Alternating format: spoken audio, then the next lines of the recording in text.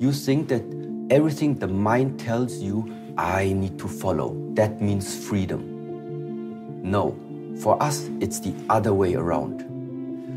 To learn and not follow what the mind tells you. This is the first step towards freedom. Because during the 24-hour day, your mind tells you so many different things. Your mind tells you, you should do this right now. You just had an argument with another person. The mind tells you, hey, don't take the words just like this. He just insulted me. I need to insult him back. Yeah, I need to show him who the boss is.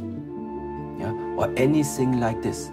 The mind gives you during the day so many different instructions. But not all these instructions are helpful. They come from how you were conditioned by your parents, by the teachers, by the advertisement, conditioned by everything that nowadays has an impact on the way how we see the world. Here, when you're in the temple, we simply have a schedule. 6 o'clock starts the day. At 7 o'clock, we are preparing food for ourselves. 9 o'clock is the evening ceremony, and this is how the day ends. 6 days a week. That means inside this daily structure, number one, there is no place for your own wishes, what you would like to do. So that means on the one side, yeah, but the way how you're describing right now, this way of life, it really sounds like a prison to me, because you have no freedom of expressing what you want. Yes, it's correct like this, because just imagine for a moment you would live a life based on what you want. Then it would look like this. Yesterday evening, because we went out with our friends and stayed awake until 2 o'clock in the morning, even if today at 7 o'clock I have to be at work, but I don't feel like being at work because I drank too much. So I'm just gonna rest at home, and who cares about my obligations at work? He can search for another person. So then you wake up, and because you're hungry, you directly run to the fridge. At 9 o'clock, open the fridge. Okay, nothing is in there. So first of all, order a pizza at 10 o'clock in the morning again.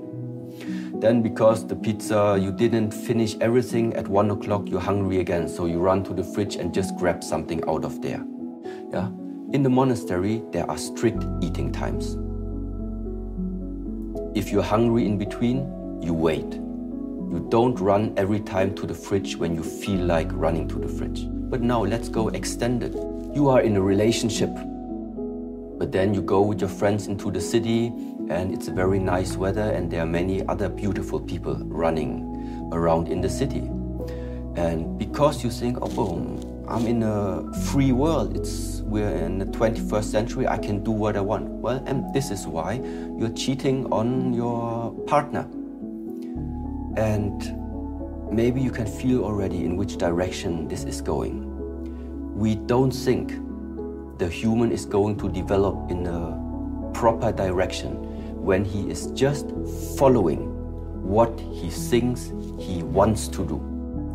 This is not the type of freedom that is helpful for yourself, and it's also not helpful for the people that are afterwards dealing with you. Because this type of freedom, you think it's the freedom of the mind. You think that everything the mind tells you, I need to follow. That means freedom. No, for us, it's the other way around. To learn and not follow what the mind tells you. This is the first step towards freedom.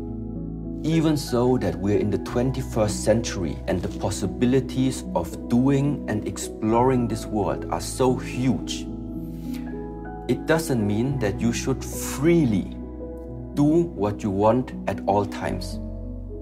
This is not the way of how in the monastery, in the Shaolin temple, we are regarding it as a healthy way of growing.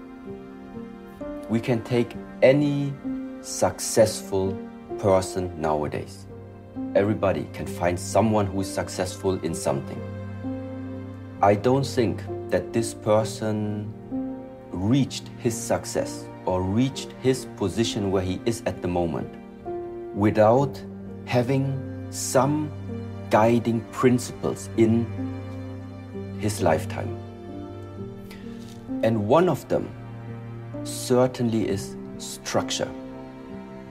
So that means any successful person nowadays, I don't think he reached that point by just doing what he wants during the day.